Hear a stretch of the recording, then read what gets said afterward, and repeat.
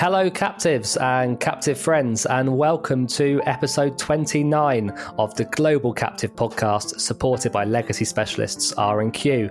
My name is Richard Cutcher, and I'm delighted to say that joining us this week is a man who has appeared on the pod a couple of times before, but has never been one of my guest co-hosts, and that is Rich Smith, president of the Vermont Captive Insurance Association. Rich, welcome to the pod.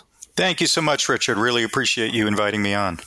No, it's a pleasure to finally get you on as one of my esteemed co-hosts. How is the situation in Vermont, Rich, regarding the pandemic and kind of your work from home situation? Yeah, my organization, small organization, was able to transform pretty easily to work from home. We had already had planned for it to some extent, and because of the nature of what we do, working from home, was relatively easy to do. Yeah, I like to tell people, I live in rural central Vermont, so, stay-at-home order really didn't change much. I never see anybody anyway, so it's actually not too bad. And Vermont actually is weathering okay. I think they've done a good job here, the leadership here, and keeping the coronavirus as under control as possible, as much as possible. So, but yeah, obviously we're itching to get back, and like everyone, we're ready to get back to whatever normal might be in the near future. Yeah, good to hear. Well, glad to hear you and the team are keeping safe and well. Well, later in this episode, we will be hearing from Scott Feltham, Group Insurance Manager at Compass Group PLC. Compass Group is a FTSE 30 company and the largest food service provider in the world, and they own a captive in the Isle of Man. I will also speak to highly respected US tax lawyer Chas Lavelle, a partner at Dentons. Chas has become the foremost commentator on tax issues relating to the controversial 831B tax election in the United States, and he will join us to share a bit of context regarding the Supreme Court case that was announced on the 4th of May regarding CIC Services LLC's challenge to the Internal Revenue Service over Notice 2016-66. So more on that in the second half of this episode. But Rich, I thought it was perfect timing really to invite you back onto the pod, because VCIA have announced a bit more information about their plans for a fully virtual conference in August. And from a personal point of view, the conference is always my highlight of the captive calendar. And although I'll be sad not to spend a week in glorious Burlington with you and many friends in August, I am looking forward to seeing what VCIA and the team and the industry can come up with. So VCIA made a really early call to replace the August annual conference with a fully virtual event. How did you come to that decision, Rich? And when did it become apparent that you really did have to make an early call on this? Yeah, I think it really became apparent when the SICA conference, Dan Toll had to cancel the SICA conference, which is another great captive conference in our industry. He only had a matter of really days, actually, to make that call based on how the pandemic was impacting the U.S. And for us, we were hopeful that we would be able to at least host some portion of the conference in person. That's always was our hope. We in the industry, the VCIA staff and our board of directors in the industry, we love, as you said, we love getting together, seeing each other, meeting. It's a real big part of the conference. But at some point, we knew if we were going to put on a virtual conference, that we really had to change tack, that we didn't have the option to wait any further, just for planning purposes, also for the reasons that a lot of these platforms that are hosting these virtual conferences obviously were being swamped with other organizations looking to do the same. So we knew we had to make a decision earlier, and we knew if we were going to do a virtual conference, we needed to be 100% in. We couldn't try to overlay some webinar technology on our in-person conference. I mean, we could have, but I don't think it would have been as robust, quite frankly. So we just decided that we were going to go all in, go 100% virtual, and hopefully create a platform and an experience for attendees that will in some ways mirror the in-person. Obviously a lot of that's missing in terms of that social interaction, but we're really trying to provide a robust experience for our attendees. Yeah, I'm going to ask you in a second a bit more about kind of what kind of details are already emerging, because there was some information put out this week. But I guess it's also a great opportunity for you, Rich, to attract a broader audience, and maybe some of the European travelers that are on. And you've got many of captives and probably members who are based in Europe or Asia or elsewhere in the world who don't get the chance to come to the conference. So surely it's also an opportunity for you to reach out a bit more broadly to a wider audience. That's right. I mean, that's what we hope one of the big benefits of going virtual will be is, we always attract a number of folks from different parts of the world to our conference every year. But obviously, because of the travel, the expense, it can be limited. So this really will provide an unlimited opportunity for the captive industry to come together and hear from, the experts we bring together. And, we really focus on putting the best educational sessions together that we can and the most relevant educational sessions we can. So we're hoping we can really attract a broader group, a broader audience to our conference. So obviously it is early days in the planning, but of course I also imagine it's full steam ahead for you guys. So what do you hope to achieve with the first virtual VCIA conference? Obviously, we want to provide that educational platform that we do in all our conferences. So the most up to date, relevant information by the top experts, and that we will continue to do. We also want to try to provide that networking experience as well. And there are a variety of different ways people can meet virtually, either in networking sessions or through the exhibit hall. Other ways to connect that actually they wouldn't have had if they came to the conference, in person. So there is certainly a trade-off in terms of that kind of face-to-face that you won't necessarily have, but there's also a broader reach that you might be able to connect with through this kind of conference. Great. Well, certainly looking forward to it, Rich, and I'm sure we'll have you on the pod again in the lead up to August. More from Rich on some of the broader impacts and fallout from the coronavirus pandemic and potential impacts on our industry a bit later in the episode. But now we are going to hear from the captive owner, Scott Feltham. Scott is a good friend of mine and group insurance manager at Compass Group PLC. Compass is a FTSE 30 company, as I said at the top of the episode, and they own a captive in the Isle of Man. Scott discussed Compass's captive structure, how he sees the pandemic affecting the insurance market, and how captive utilisation may evolve in an extended hard market.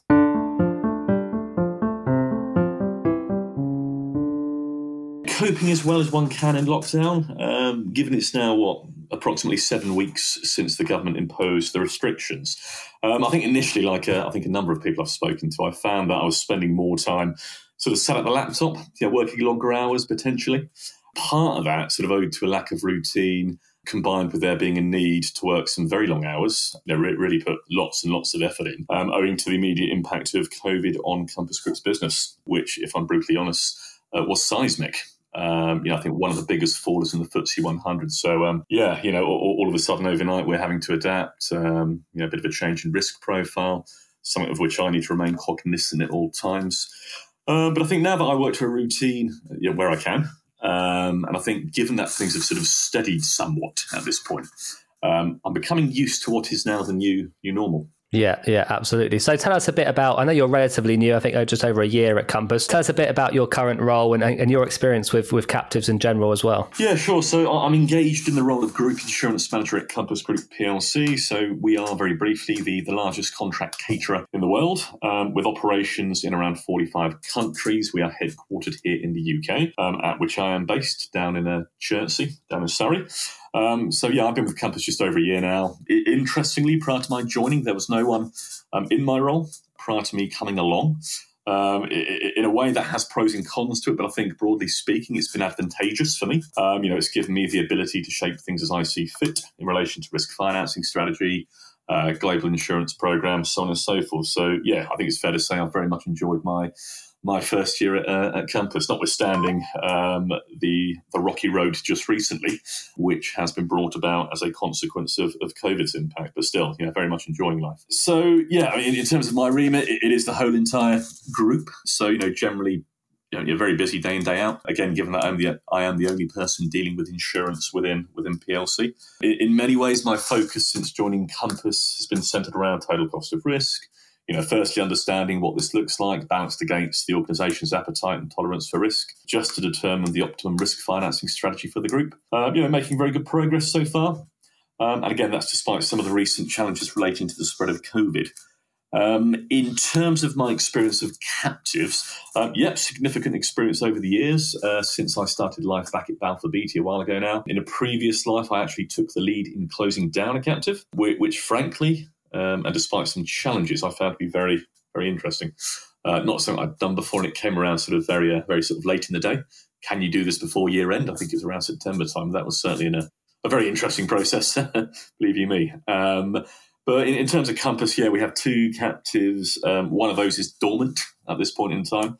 It has been for a while now. Otherwise, our live captive, which is domiciled on the Isle of Man, is something that, generally speaking, Compass has been using now as a risk financing vehicle for a number of years. Great. Well, we were already experiencing a hard insurance market before the pandemic, of course, probably throughout 2019 and maybe just before then. What impact do you expect the pandemic to have on the insurance market in the kind of medium to long term? I think undoubtedly the market's going to harden even more so as a result of COVID's impact. I think as at today, I read somewhere else that I think insurers are reporting estimated losses of between 32 billion and 80 billion US dollars.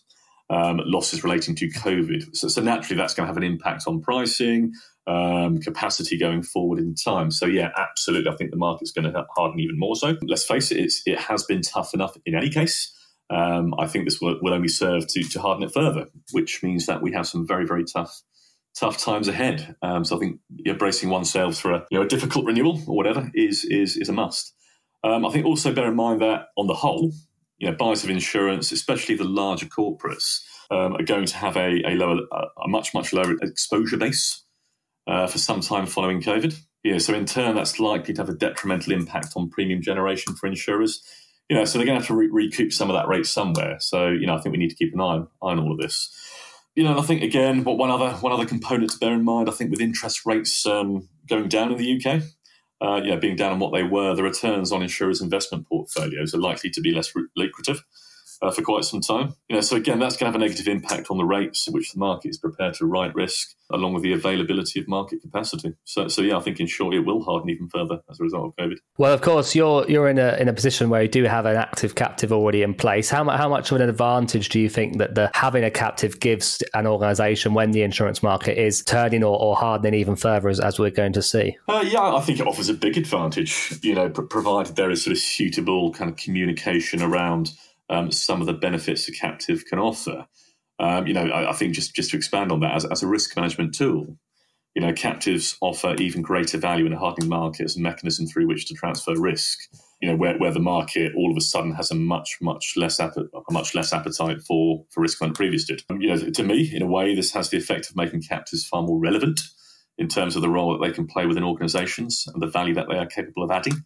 But to my point of just now, it really is incumbent on insurance and risk management professionals to highlight the benefit of captives to senior stakeholders. I mean, otherwise, there is a risk that some of the opportunities relating to the use of a captive may be overlooked and potentially not realised. So, I think at this point in time, big advantage, provided that people realise some of the benefits. I would also add, I think, over the short to medium term, generally speaking, across the board, I think we'll see a general increase in captive retentions, especially as buyers of insurance, following COVID, open their eyes up to the fact that there is a need for insurance products that offer greater value and bear more of a direct correlation to the key risks they face. Some of those could be emerging risks. I've got a feeling, and certainly I will be pushing for this. I would urge others to do the same, but I think there's going to be greater innovation relating to the design, construct of risk transfer solutions. And for me, the use of a captive must be factored in as part of any discussion or decision-making surrounding that. Certainly I would urge buyers of insurance to begin thinking about this with support from their brokers. Yeah, I mean, we're already seeing for a number of years now kind of captives being used in a more holistic manner to kind of collect up kind of those traditional P&C risks, but also start quantifying some of those enterprise risks. And obviously there's an opportunity there surely for reinsurers to behave much more as a capacity tool to provide that kind of catastrophic layer of insurance above that. And I think we've seen many sophisticated corporations going down that kind of much broader holistic approach to using their captive with all kinds of different risks and then accessing capital above that. Do you think that's something which we might see more of? I think so. I think we will do. Again, it goes back to my point earlier on, sort of regarding the need for insurance, or rather risk transfer solutions that are fit for purpose and furthermore more responsive to the key risks to which organisations are exposed. I think arguably if the market is to harden further, insurers' appetite for risk, including certain emerging risks, is going to, I think, shrink even further. And I think And as a consequence of that, there is going to be a need for organisations, buyers of insurance, to have more in the way of skin in the game, let's say. I think to this end, captives offer a viable tool through which to finance retained risk. Again, I think this plays to my earlier point. It is going to result in increased captive retentions over the next few years as buyers of insurance navigate the hard market, whilst at the same time making sure they've a risk financing strategy that is both optimal and fit for purpose, I would say. You mentioned earlier about kind of internal stakeholders and making that case. I mean, how do you think the hard market does make the captive an easier sell internally and to kind of justify its existence? And how do you go about kind of communicating the value of the captive to your internal leaders? I mean, one thing I have done, since joining Compass in many ways, I think we've greater opportunity within Compass to make better use of our captive. Again, for the captive to be more, perceived by senior stakeholders as being a strategic tool through which to add real value. It could contribute to the long-term prosperity of the company if used properly. I mean, one thing I've done is, with support from brokers and actuaries, sort of model the solutions that may be achievable through using our captive. To a greater extent. I think that what that serves to demonstrate is how captives can become more beneficial as compared to buying conventional risk transfer through the insurance market. I think especially during a hard market, and we've seen that over the last year or so, certain financial lines where we've had to become more inventive in terms of looking at how we might use the captive, modelling some of those solutions, putting those in front of the board, getting the board's buy-in, demonstrating how there is that value add through the captive, I think is going to be absolutely key. But again, I would urge people to sort of rely on their brokers and actuaries for that support in terms of modelling some of that detail that one would take to a board. Just lastly, Scott, in light of the pandemic and the kind of the response of the insurance market, do you think captives may have a wider role to play then in these catastrophic and broader enterprise risks in the future? I think so. Again, it probably plays to an earlier point of mine, relating to the need for insurance risk transfer solutions that are probably fit for purpose and more sort of directly responsive to the key risks that organisations are exposed to. Again, one could argue that that with the market hardening even further as a consequence of COVID, insurers' appetite for risk is going to dry up even more so. That is going to necessitate organisations having greater skin in the game, higher retentions. And to this end, captives offer a viable tool through which to finance retained risk. Again, to me, this will result in increased captive retentions over the next couple of years, I would say, as buyers of insurance navigate the hard market.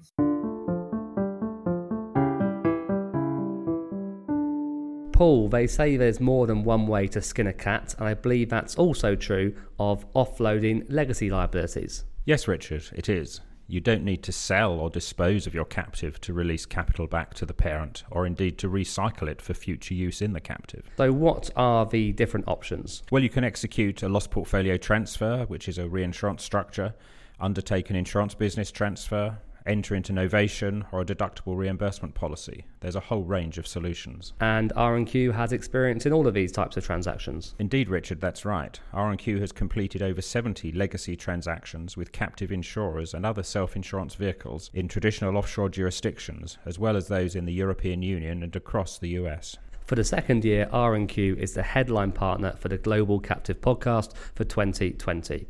You can find more information and contact details for their experts on globalcaptivepodcast.com. If you have legacy, you should contact R&Q.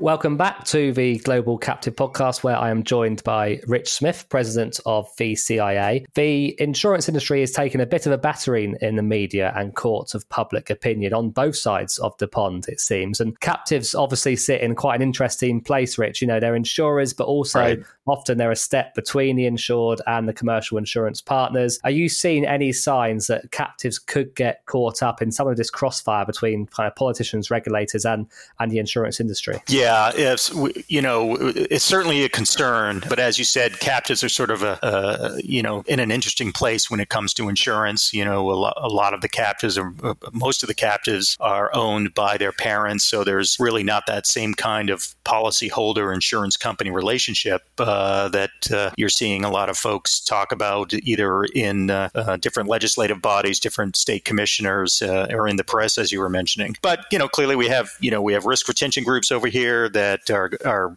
basically group captives that have will have a number of owner insureds, and the question is, as states and even the federal government are looking at in some cases these retroactive business interruption policies they're looking to enact, there's questions about whether captives or risk retention groups might get swept up into that into that as well. So that definitely a concern, something we're watching. Yeah, I do find some of those, and I'm not on top of all of the different legislative proposals being put forward at federal level or at state level in the United States, but I do find it a bit odd to hear of politicians and legislators trying to enforce companies to pay out on policies which don't necessarily exist. Right. I find that a bit strange. I understand where there can be conflicts on wordings, of course, and there's plenty of those arising, and we're seeing several suits arise in the US, particularly in relation to Lloyd's and a few other insurers. So they're certainly one to watch out for, but I do find it a bit odd to hear politicians talk about kind of forcing insurers to pay out on things that they didn't actually underwrite. Considering some of the other impacts of the coronavirus on the captive industry, is there anything else legislation-wise that you're keeping an eye on at the federal level in Washington, D.C.? Yeah, one of the most interesting proposals out there is looking at potentially creating a pandemic backstop, federal backstop, very similar to the terrorism backstop, or TRIA, as it's called here. And really what it would do is, well, right now it's still, there are lots of different discussions about what it should do and what it might not do. But in general, what it would do is create that same kind of federal backstop for insurers to provide the kind of business interruption insurance that may be triggered by another pandemic. And this could be very helpful to not only the traditional insurance market, but also the captive market as well. Captives have been involved with the TRIA program for many, many years now, very successfully. And I could see that captives participating in a program like this as well. So that's one that's we're very interested in. We're still waiting on details. It's there's a kind of draft legislation, but nothing is, as at least as of today that I know of, has been officially introduced. But it's an interest of the chair of the House Financial Services Committee, Maxine Waters. So I'm assuming we're going to see something come from that. Yeah, great. And we're seeing a similar thing on this side of the pond, and I'm sure other conversations are happening around Europe and further afield. We've got Pool Re in the UK, which is kind of a similar structure to, a similar tool to TRIA in the US. Pool Re is a bit more of a formal structure. It runs very much as an insurance company mandated by our Treasury, and there is conversations at a high level of government and in the industry about if something else could be produced, like a pandemic re, or even if Pool Re could be utilized right now in response to the pandemic, because it has got a big pot of money sat there which could be used. So yeah, there's something to watch out for. And just like with TRIA in the US, Pool Re is accessed by captives. If you go on the Pool Re website in the UK, you will see all the lists of members, and there's lots of insurance companies you won't recognize the names of, and they're normally captives. So I'm sure we'll see captive take up of TRIA or a pandemic re or whatever it's called around the world where they can. Well, on the face of it, one of the biggest legal developments relating to captive insurance this year, and possibly for some time, emerged on Monday the 4th of May, when it was announced the US Supreme Court would hear the case brought by CIC Services LLC, a Tennessee-based captive manager, against the Internal Revenue Service. This case has been progressing its way through the US justice system since March 2017, when CIC Services originally filed a complaint against the service in a Tennessee federal court, which challenged Notice 2016-66. The court dismissed that suit, as did the Sixth Circuit on appeal in April 2018, but now the highest court in the land, the US Supreme Court, has said it will hear the case. So with all this in mind, there is really only one person for me to call to put this in some kind of context for our listeners, and that was Chas Lavelle, partner at Dentons. Chas also discussed some other major developments and actions in the microcaptive space in 2020, but he began by explaining the relevance of the Supreme Court's involvement and the context in which we should see it.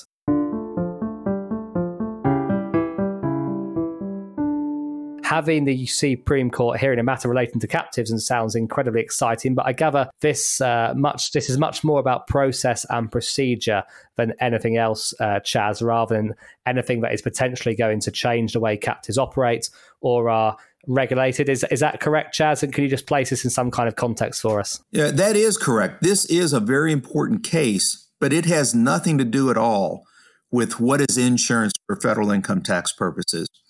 What it really does is it asks whether or not the IRS validly issued notice 2016-66.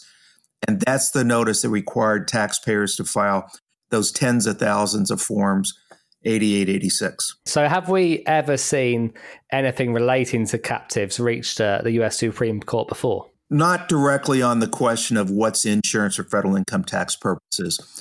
The captives do cite a Supreme Court case called Todd Shipyards, and that one deals with self-procurement tax, but it was not a specific captive case. So the Supreme Court news has come as the fallout from the original Notice 2016-66 continues. The IRS announced in January this year that they were going to expand its auditing activity to thousands of taxpayers that had insurance companies making the 831B election. And then on March the 20th, the service sent a letter to everyone that had filed an 8886 form. Now, I think the estimate that is somewhere between 50,000 and 100,000 taxpayers that would have got that letter. And when I first saw this number, I was kind of shocked because it suggests to me that the true number of captive entities is far and away higher than the previously thought number of around 6,500 worldwide. But Chas, I believe you can put me straight on that. You can put that 50 to 100,000 number in some kind of context for myself and our listeners. That's right. So let me give you this example.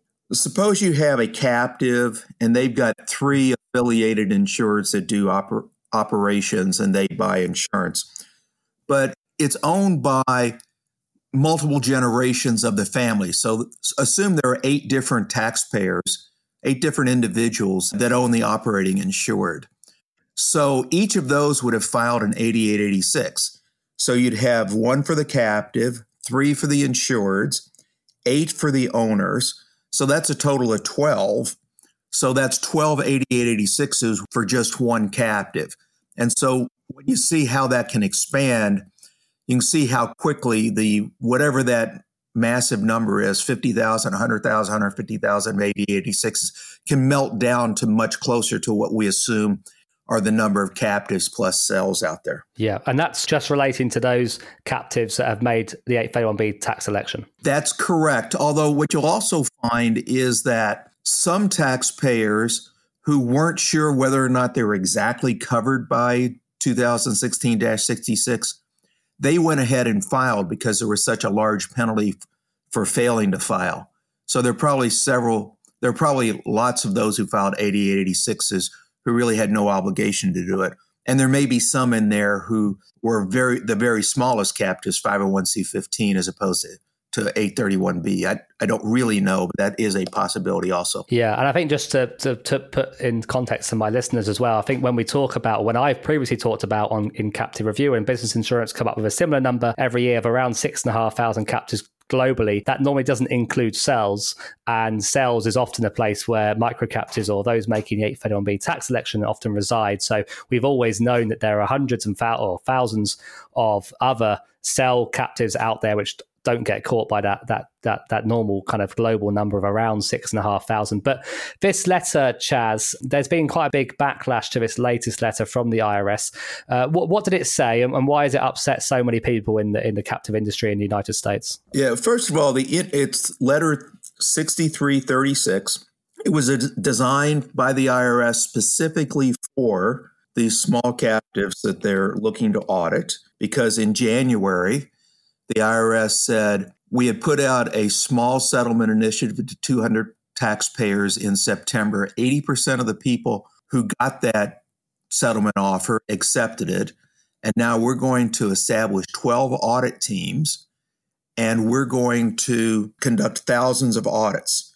And so they sent out this letter, and people in the industry assumed it went to everybody who filed in 8086, and it was the next step in the IRS's pledge to audit thousands of taxpayers. So the very first thing it says is the IRS has won several cases, and several in this context is the IRS has won 3 out of 3 small captive cases. And then they say, and again, I'm going to put it in my words, but this is their letter. It says, look, we're coming up on the 2019 filing season. And we suggest that if you're in a small captive arrangement, that you go and consult a tax advisor. And remember, we've won 3 out of 3 cases. So maybe you don't want to take the deduction in 2019. And if you want to file amended returns for prior years, mark on the top of those amended returns micro-captive and send them to this very specific office in Philadelphia. And if you go ahead and amend, you might not have penalties. The letter also asked 2 specific questions under penalties of perjury. The first question was, when was the last year that you took a deduction or got a tax benefit from the transaction?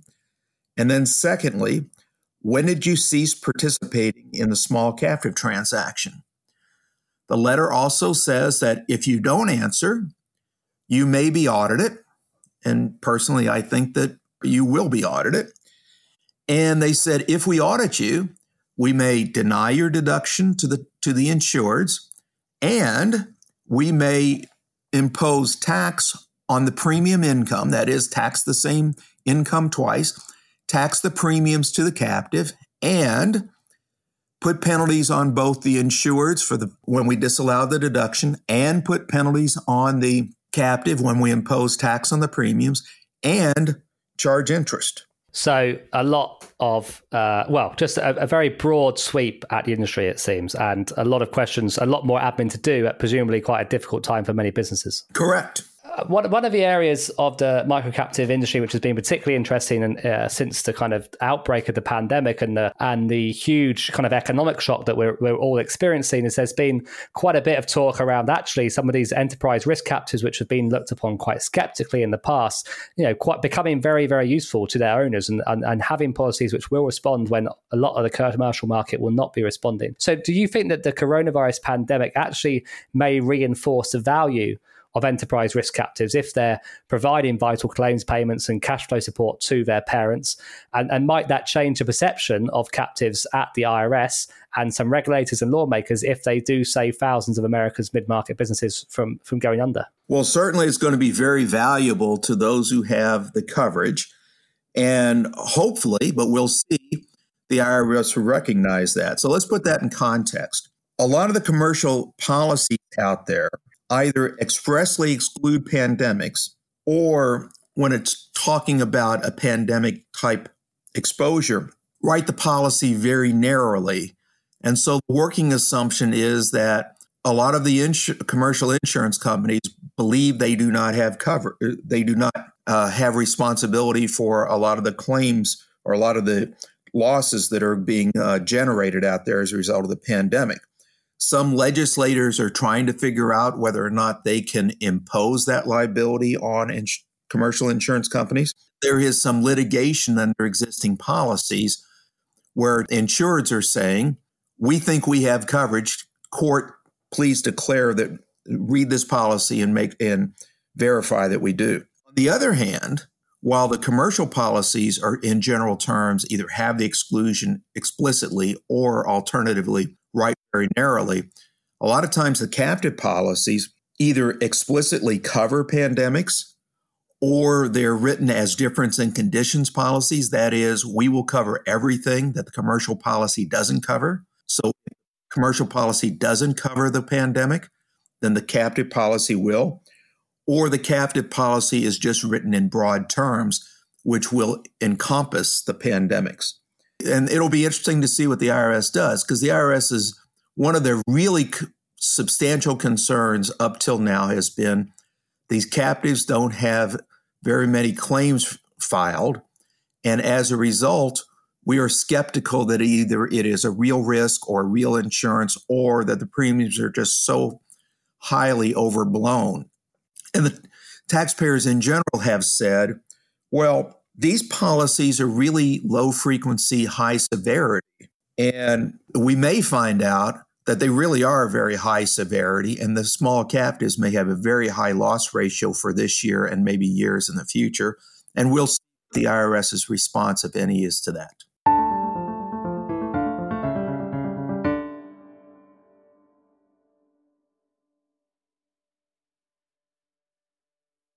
So, Rich, as I said, I'm pleased we could draw on Chaz there to provide that explanation. And he also discussed for us this latest letter that went out to tens, possibly hundreds of thousands of supposed captive owners in March. And that has upset a lot of people. There has been a lot of noise around 831B in the last few months, in the last 5 or 10 years, more than we care to remember, probably. VCIA has often stayed out of the 831 debate, as a low proportion of your members would qualify for the tax election. But I saw that you did feel compelled to write to Treasury Secretary Steven Mnuchin in April in relation to the IRS's March 20th letter. Why did you feel the need to speak out on this particular development? Yeah, we really felt that letter by the IRS was not only ill-timed, but ill-worded. And the reason really is, as you mentioned, it's not that we have that many 831Bs or micro captives that might be taking that tax election. It really was the principle of the matter that the IRS has been focusing on captives for some time now, and that we don't disagree that some of that focus was important. There were certainly a number of 831Bs or micro captives that were abusing the insurance angle of what a captive insurance program should be providing. But we thought that both the broad nature of what that letter had tried to encompass, as well as the timing of the letter, right during, when so many organizations are scrambling to deal with the pandemic and how to support their members and their insureds, just seemed ill-timed and ill-conceived. And we just felt like we needed to speak up. We wanted the IRS and Secretary Mnuchin to really focus on the issues of the bad actors, not the industry as a whole. And the other part of it was that we really expect them to provide more guidance, for the industry. And those were really the two biggest elements in terms of why we decided that a letter was important at this time. Great. Well, that's all we've got time for today. So thank you very much, Rich, for coming on to the podcast, and quite a jam-packed episode. And we have got lots more exciting episodes planned in the next few weeks, lots of new names and some big new players in the global corporate market as well. So do stay tuned for some interviews I'm really excited about in the next couple of weeks. Please remember also that the best way to stay up to date with the Global Captive Podcast is by subscribing on your podcast app of choice. Apple Podcasts, Castbox on Android, Spotify, SoundCloud are often the most popular, but you can find us on any other podcast app or platform as well. So thank you to Scott Feltham, Chaz Lavelle, and of course, Rich Smith. Thank you for joining me this week. Thank you, Richard. Stay safe, stay healthy, and see you next time, captives.